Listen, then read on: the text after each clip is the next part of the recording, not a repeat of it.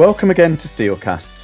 In Series 1, we talked to leaders across Tata Steel in the UK about the impact of the coronavirus, the restrictions governments were putting in place, and how that was affecting our markets, our customers, our people, and our suppliers.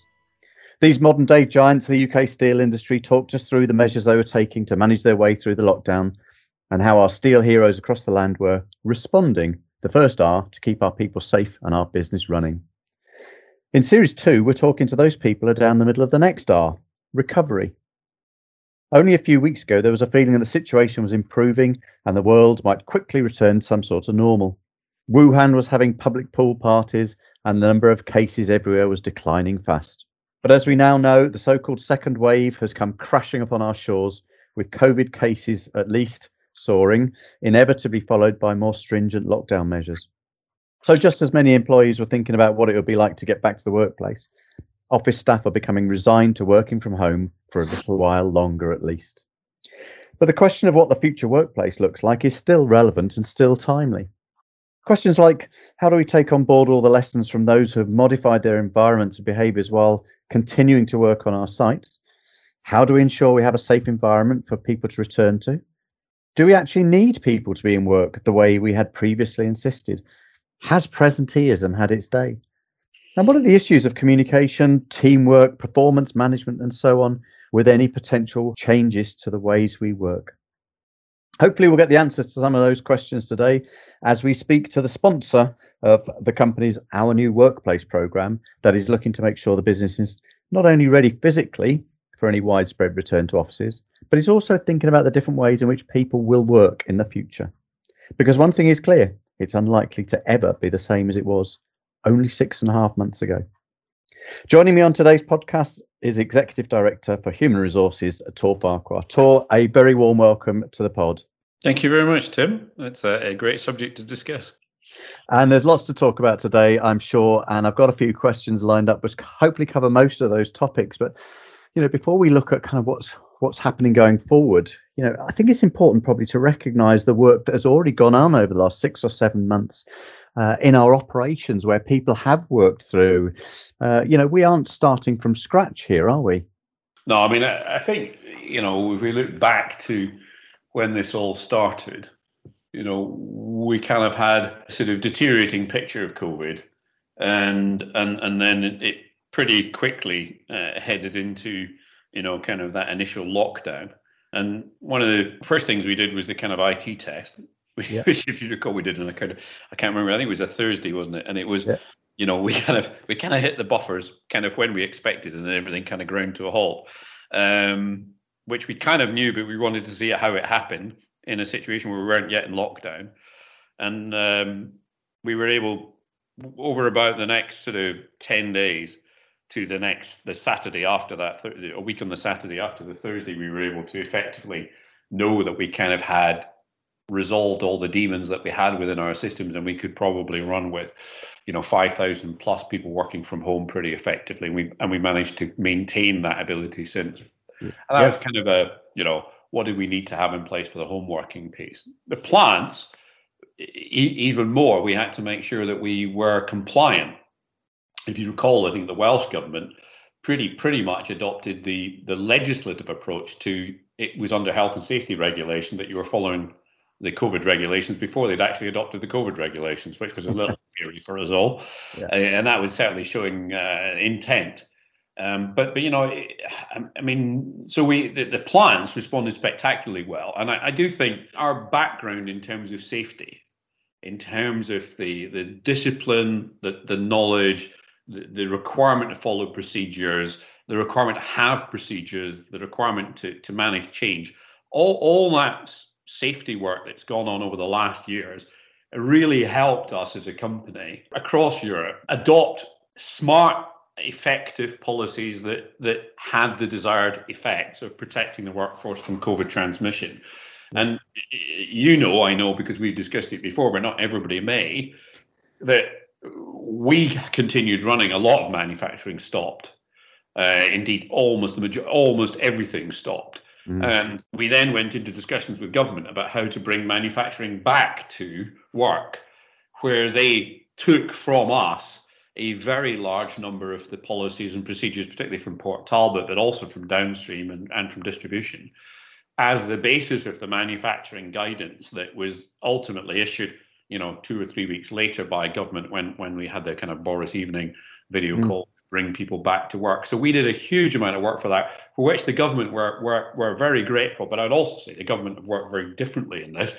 And in manufacturing, as opposed to education, which I think we all know has been a bit of a mess, the government worked very closely with us on what practically worked, what didn't. And we ended up having discussions about, mess rooms, travel to work, lunch breaks, canteen facilities, the areas where actually more of the toilets, the areas where actually more of the difficulties occurred than actually the specific workplaces where, creativity involving the right people meant we got the screens in.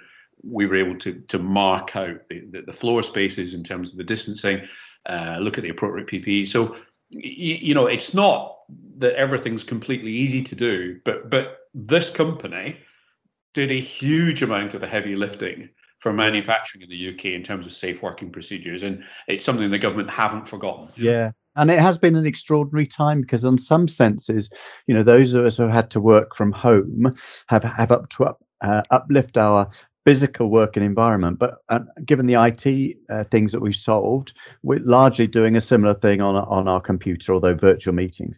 In the workplace, in the operational workplace, people have remained in their environment, but they've had to change those environments, haven't they? As you explained there about, social distancing and screens and additional PPE and so forth. And I think your description of how we've led the way in those practices, I think people quickly forget it, because it was in the early days, but it's really, really important, so that we've probably learned a lot as an organisation that we can take forward into the physical environment of the office when people come back. But, I think that's a little while away still, and we'll come on to that in a moment. But, in our sites across the UK and across Europe, density of people is probably not such an issue. We've got, even now, many hundreds of people on furlough. We've got several thousands of people working at home, but the density of people isn't the issue. There are other things we have to manage, aren't there?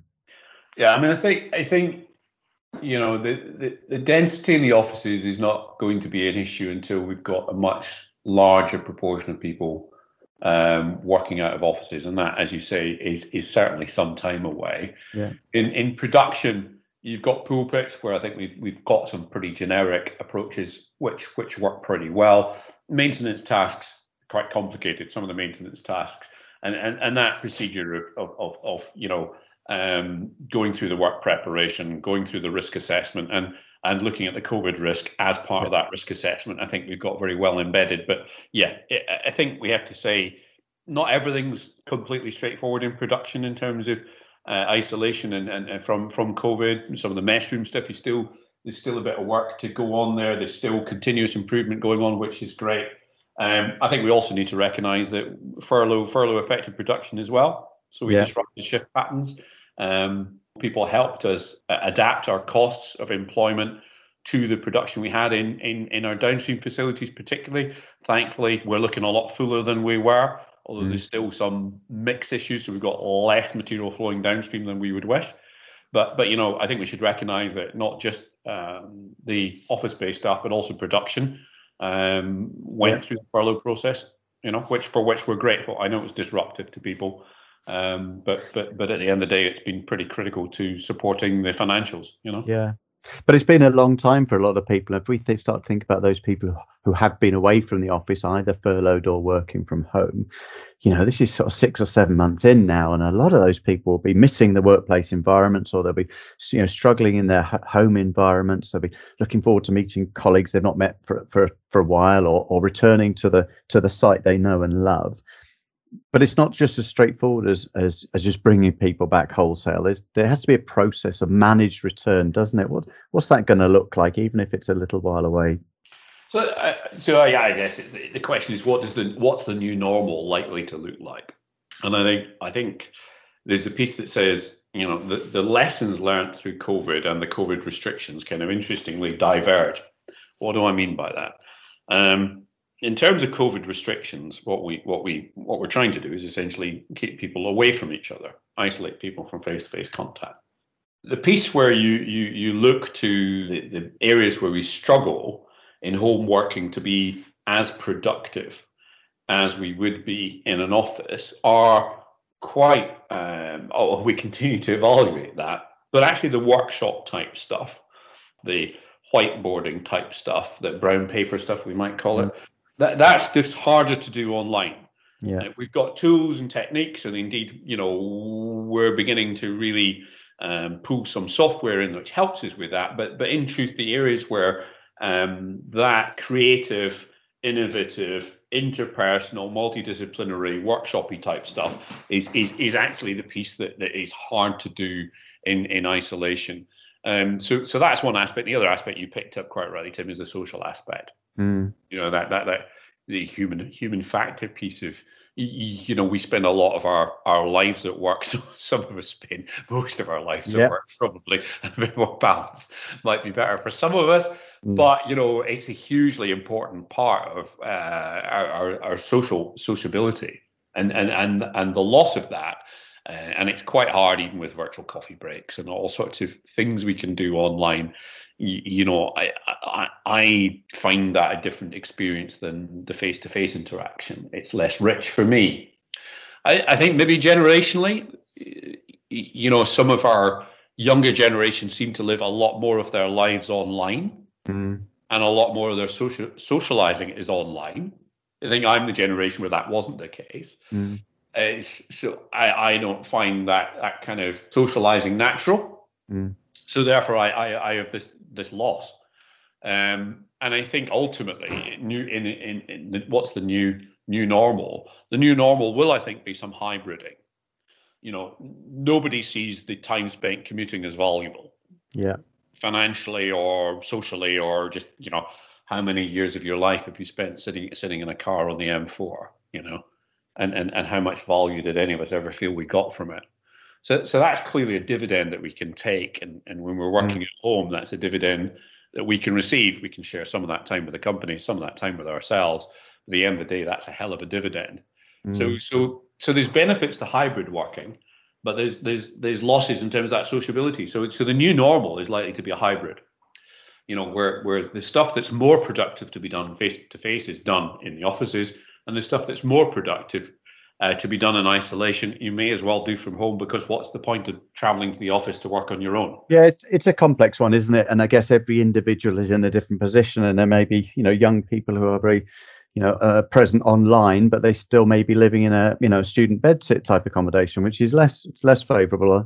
We are a very paternalistic type organisation. I know, especially in your area, Tor, around the HR piece, that, we're looking at lots of options to support people in some of those situations, and where necessary, if people do need to be in the office because of their personal circumstances, we've got lots of support around that, and there are preparations in the office place for those few people who do need to be in work or for personal reasons, aren't there? Absolutely. And I think so. At the present, the offices are there. There's protocols in place.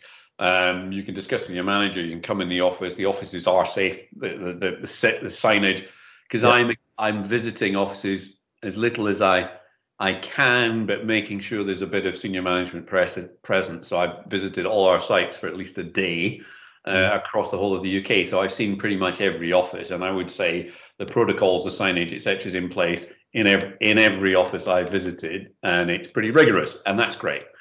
So it can be done, and I think, at the moment it's about looking after and caring for the situation in which people find themselves, which is more or less appropriate, because none of us could prepare for this. In the future, the piece is, in a sense, is less paternalism and productivity kind of go together here. Yeah. From an academic or a research perspective, both the flexibility in terms of what hours you work, when you do the work, and in terms of the kind of where you do the work. The more flexibility that organizations give people, generally the more productive they are. Now, that kind of paternalism, no one can have any objective to. Yeah. The truth is, the more we give people some control over that stuff, the better it works. That, I think, is something that, a lot of people resisted home working conceptually or emotionally. As a company, I don't think we did. We didn't resist it, but we didn't actively promote it to the extent some other organisations have. So I think that would be where we sat on the spectrum. Yeah. It's absolutely clear that pretty much every company's come to the conclusion that some of their concerns or worries or opinions on home working were completely false. From a productivity perspective, there are areas where it's more productive and there are areas where it's less productive from a work perspective. And as you've mentioned, and I agree, in terms of personal situation and different circumstances, different days, people have more or less productive days at home given their personal circumstances, their home location, their Wi-Fi, as we were talking about earlier, the age of their children, dogs, etc. So all of those things factor into, you're not going to create a structure or a set of rules about how this is going to work. One of the things you need to try and do is set frameworks which encourage flexibility that benefits both the company and the employees. And that's what we're working on. And it is quite a complex picture, isn't it? As you started to explain about some of the aspects of work, such as brainstorming or group thinking or sharing best practice, that becomes quite difficult. And I know I mentioned at the beginning you're a sponsor of this Our New Workplace sort of program, which is looking at all the different aspects of how we manage that as a business for people and for the business.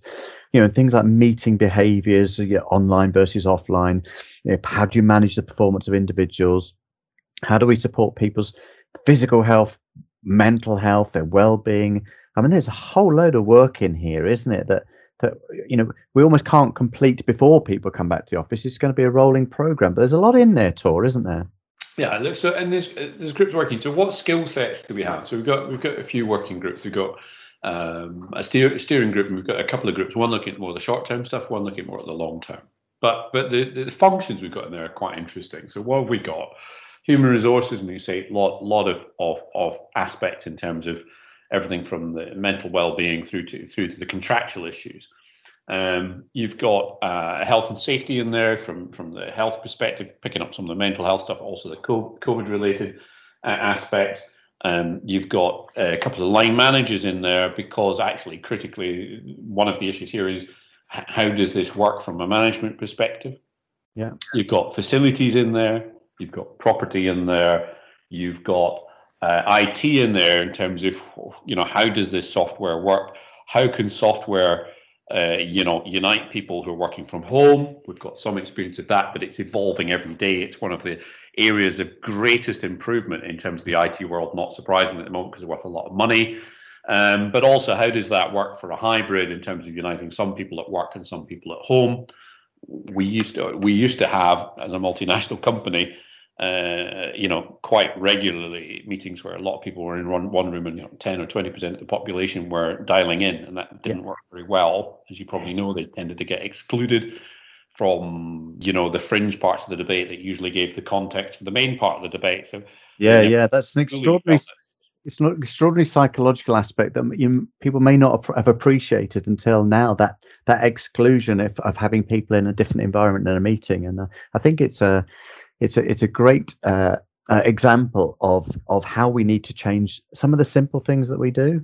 And when you heard, the world is very hub focused, which is something you hear in both the Netherlands and the UK. That was partly all the people in Port Talbot are in one room and can talk, and I might be stuck in Shotton and I can't. Yeah. When you hear that the world's very Anglo-Dutch focused, which you'll hear continuously from our French, German, Swedish, Middle Eastern, American counterparts, that's because the Brits and the Dutch tended to be in one room and they were on their own.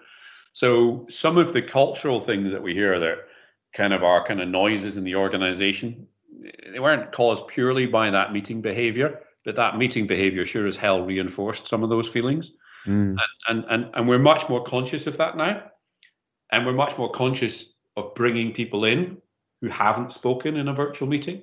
Yeah. So I think, there's quite a bit of work still to do to improve and make it easier. One of the things with more flexibility of work is, how do you know what the normal working hours of someone are? How do you know if it's reasonable to phone them at 7 in the evening or 7 in the morning? How do you know when somebody's job sharing that you should call one person on Monday, Wednesday, Friday, and the other person on Tuesday and Thursday? Now, to be honest, Tim, my general reputation is I 100% of the time seem to call the wrong one on the wrong day. Because I'm the HR director, they feel they've got to answer the question when actually they should be walking the dog or playing with their baby. Yeah. Sometimes they're managing to do both, but it's not a multitasking that they ever volunteered for. Now, there should be easy ways, and if we adopt more flexibility, which by God we should and we will, how do we make sure that the Microsoft Diary, or when you're trying to dial someone, it tells you this isn't their working day or their standard working hours? Yeah. Now, in an emergency, of course, you can call somebody outside working hours, and we always would, but that's not really the point. The point is you're disrupting somebody's life in something that's completely could be done at any point simply because you didn't know they weren't meant to be at work at that time. Now, I want to make all that stuff easier for managers and for people so that, it's not about having bloody rules that you can't call anybody after 7 o'clock. If somebody wants to put their kids to bed or take their kids to after school clubs and do that work with them and work 2 hours between 7 and 9 in the evening when they're asleep, do I want to offer them that opportunity? Yeah, I do. But it'd be kind of useful to know that as a manager so that you could call them between 7 and 9, but not between 3 and 5. And all of that stuff, the technology enables us to do that, but we need to harness that. And if we harness that, we will, bring, I believe, a lot more satisfaction to people at work, a lot more flexibility, and a lot more productivity. So, pretty excited by what we've learned and what we can do. The IT world certainly grabbing this and seeing this as a huge opportunity to mostly make money, Microsoft for you, but they will come up with some really good tools for us. So I see this as a really evolving picture. Yeah. But we need to get the sociability bit. For me, the community of work is something we need to make sure that we rebuild. Yeah, I don't think that's purely about where people are physically from 9 to 5 on any particular bloody day. That really isn't my view of sociability. But my God, once we've got the chance and Corona's behind us, for us to rebuild the work and family communities that exist around our plants, that's something we should invest some real time in. It doesn't need to be huge amounts of money, but the opportunity for us to socialize as families and the Steele family and bring that back together again, for me, that's something we should work pretty energetically on. Yeah, you're raising some pretty big issues, Tor, and we could probably go on for hours about this, but it feels like that the pandemic has created, or maybe just sped up, a whole cultural revolution in our organization in the way that we're working. And we've talked a bit today about the concept of presenteeism, which I've been in the company over 30 years and you've been in a long time. And it's kind of been inbred into us, this presentation. You've got to be at your desk, you've got to be in work, and it's smashed through that. This pandemic, it has smashed through that.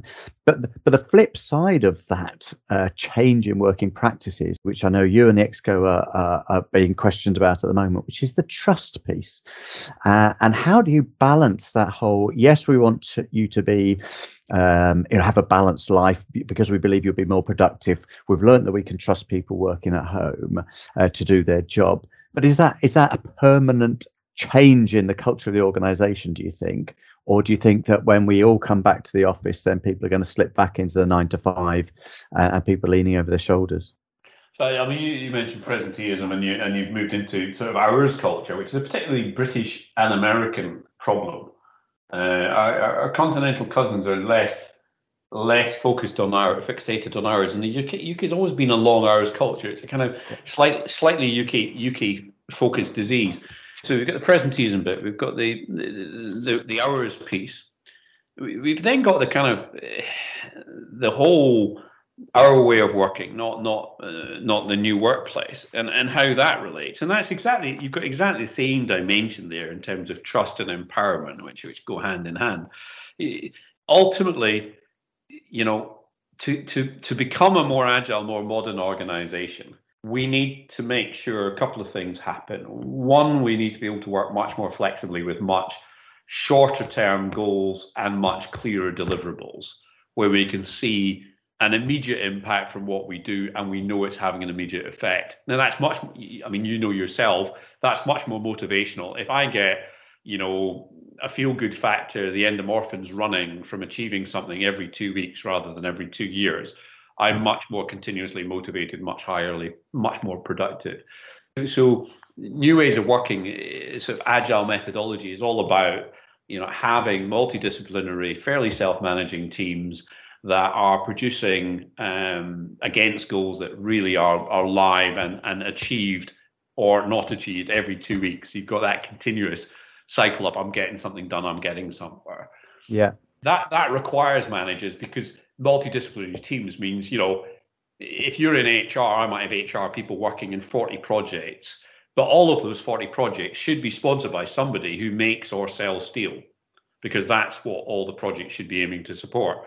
And those owners of the outcomes are likely not to be HR in itself. They're going to be people who make or sell steel. So I've got to trust that my team are engaged usefully in doing that right stuff for other people, and they're highly productive. It's nothing to do with workplace. It's all to do with the trust and empowerment, which is actually the core. Yeah. What you're saying is, has COVID helped us in terms of trust and empowerment in the areas of kind of, working hours, workplace location, and trust that people are doing something useful? I think it's helped us, but it's not just about that. It's much more fundamental about, do you as a leader see your role as supporting a high performance team in delivering products and services that support or deliver the production or selling of steel? Yeah, and it's interesting because you have absolutely linked two topics together there, which are, I'm not sure if it's the right terminology, but performance management with trust. So if you can manage your people well to work on activities that are aligned with the business goals, and they deliver on those activities, your level of trust goes up, and the two reinforce themselves. Would that be fair? And are we supporting our managers to become better at that sort of performance management, do you think? Yeah, I think we've got a a way to go in a way. We're a kind of project organization or a problem solving organization. And I think, when I look at the operational excellence work that's done in terms of, the focus on stable flow, continuous improvement rather than firefighting, that's actually a much bigger conceptual issue than the kind of, physical presentation of it in the management of a plant. That piece of, how many times you ask yourself, what have I achieved today? At the end of the day, what have I achieved today? And it's a good question to ask yourself, but how often is it the things I did, the firefighting I achieved, those things that actually none of which should have happened and I shouldn't have been doing at all? And that buzz from, I've achieved, I task orientation, the old, I managed to hunt a dinosaur today type piece is actually that what have I achieved today? I supported my team and my team's performing highly. Yeah. I can see the achievements that are being delivered that are going to affect the bottom line. My people, my team in those projects, in those programs, in their deliverables are performing well. And it's the piece about, are you on the sideline pretending you're kicking a football, or are you coaching the team who's successful on the field? Yeah. We've got to get leaders away from the view that standing on the sideline and kicking a football hard helps their team on the pitch score a goal. Because think about it in a football context. Yeah. It's utterly insane. How can a manager kicking a ball on the sideline have any impact on what's going on the field? Yeah. And how often is that what we're doing? And we just need to understand that the further in leadership you are, the more that you are living through the success of others, and the more your satisfaction with work, with achievement, should be about how well your team are managing to perform and ensuring they've got a better chance to perform more highly the next day than the last day. And I think we've got to shift leadership from jumping in the kitchen sink to creating the menus. Yeah, and I heard you the other day, Tor, and I'll try and paraphrase it for the sake of brevity, when you were talking about trust. And you were saying you've got to trust the people in the organization who are probably better skilled at the job they're employed to do than you are as the manager or the director. And you aligned it to like being in a fast car on a racetrack, and saying you might feel more comfortable being behind the wheel because you're in control. but it might be better to have the more skilled driver behind the wheel, even if it makes you feel uncomfortable as a passenger. I thought it was a really, really powerful analogy. The old Lewis Hamilton bit. If Lewis Hamilton's in the passenger seat and you're driving, you should be scared crapless. I mean, I once knew a mate of mine, Scott Robinson was his name, and Australian guy, amusingly for the Neighbours fans out there. But he was had driven Formula 2, a very, very skilled driver. And he worked for BMW and then McLaren. And he said that the scariest experiences of his life were going out with people who'd bought very fast cars and having to sit in the passenger seat while they drove to show him what was wrong with their cars. Yeah. Because he knew they weren't competent to drive the car at the speed they were. And I never forgot it. And the issue there is if you're going around a racetrack, it's you and Lewis Hamilton, what's the smart move? Put him in the driving seat or have control and drive yourself? Particularly if it's a competition, and I do see business as a bit of a competition. Yeah. Competition in business is about winning, and that is about beating Mittal, beating Thyssen, beating Salzgitter, beating Verstappen, beating Liberty. It is about bloody winning, and I am highly competitive. If you've got bloody Lewis Hamilton, why the hell would you get behind the wheel? It's a great analogy. Hire the bloody Lewis Hamiltons. I'm sure it's got legs, and I'm sure it'll go like wildfire through the organisation. But I'm kind of conscious of time. But there was another issue that I wasn't going to ask you about, but you touched on earlier, and I think it's a really fascinating one, which is this sense of belonging. Now, I've hardly been on site during the pandemic because I've been working from home, and the few times I've been in, I've kind of got a lot of energy. Just from being the physical presence of being on a steel site, and I've got a lot of energy from bumping into people in corridors who I've got no reason to speak to on a daily basis, so I've not seen them for 6 months. With flexible working potentially becoming more prevalent through the organisation, and this sort of less presenteeism, are we going to lose some sense of belonging, some sense of steel family? And is there anything we can do about that, do you think? I think the comm stuff's bloody important. You need to know what the hell's going on. You need to know that what you're doing matters. You need to know that it counts and that it's recognized. So there's a bit about communication. There's a bit about recognition. There's a bit about that checking in stuff that you do need to do. And that's a question. We always we ask ourselves, discretionary effort. People talk about and in this industry, I've got to say the discretionary effort, the piece that we can't expect people to do is monumental in terms of what people contribute. What they choose to do, what they choose to solve, the curiosity, the determination to fix things is absolutely enormous. And the issue there is, some of that has come from that bonding that you get from being close to that physical plant and the transformation that we create from that raw material into that finished product for our customers is mind-blowing to anyone who's ever visited our plants. That you take them around, and I do sometimes with the government people as well, and none of them leave this place not touched by the sheer scale and ability for us to make that transformation in that material.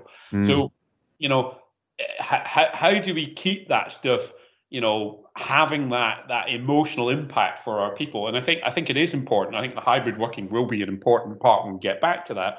But in the interim, I think that those conversations, those videos in terms of what's going on site that we put on Yammer, that we put on Facebook, it's bloody important people see the impact and the physical stuff that's going on. It's not the same as being there, but a good movie is still a bloody good movie. And our movie's reality, so but we do need to keep that contact, and people need to know that what they're doing, wherever they're based, it counts. And right now, with the pressure we're under as a business, the challenges that we have, what people are doing really does count. But the truth of the matter is, my God, the efforts that people have shown, wherever they're based, have in no way lessened. I am hugely impressed with how dedicated people are, and what we need to do is keep getting those motivational bullets across, however we fire them. And people have ideas listening to this about it would really motivate me further if X, Y, or Z. Please let us know. Everyone's slightly different in terms of motivations, but the more we know about what you need to remain motivated, regain your mojo on the days you're down, the better chance we have of being able to do it. Yeah. And that's the aim. But I have to say, pretty bloody impressed, I've got to say. And given the time, what a better note to finish the pod on. Your recognition of the monumental discretionary effort, as you describe it, I think we can all recognise in almost every aspect of the business. And I'm just very grateful for you taking time out today to talk to us, Tor. All the very best with the our new workplace piece, and in a wider context, the new ways of working. That is all really being designed to keep our people safe, keep our processes stable, keep the cash in the business, and keep our customers happy. And I guess that's what it all is all about, leading to the higher purpose. So, really very grateful for you joining us today. Thank you very much, Tim. So much work left to do, but clearly the company is well down the road in terms of making appropriate arrangements, thanks to many, many people working furiously in the background across all of our sites. Those who have worked on site throughout should be thanked for paving the social distancing way for the rest of us. Those working from home should stay working from home where they can do so safely and effectively, and those on furlough will be back when the need dictates. But a company is not opening the floodgates, and nor are governments encouraging it. It's the right and responsible thing to do to prepare well in advance, to control who comes into site, where and when. We've all known for a while that the world may never be quite the same again. But while there'll continue to be restrictions for some time yet, there are also a heap of positives in terms of new ways of working that can come out of this pandemic. So maybe we should focus on that and get used to what is becoming known as our new workplace. If today's podcast made you prick up your ears and got your steel industry juices flowing, why not subscribe to Steelcast on Apple, Spotify, or wherever you get your podcasts from? You can listen to previous episodes from around the UK and hear more proud and passionate steelworkers. See you next time when we delve into another part of one of the UK's longest standing, most essential and best loved industries.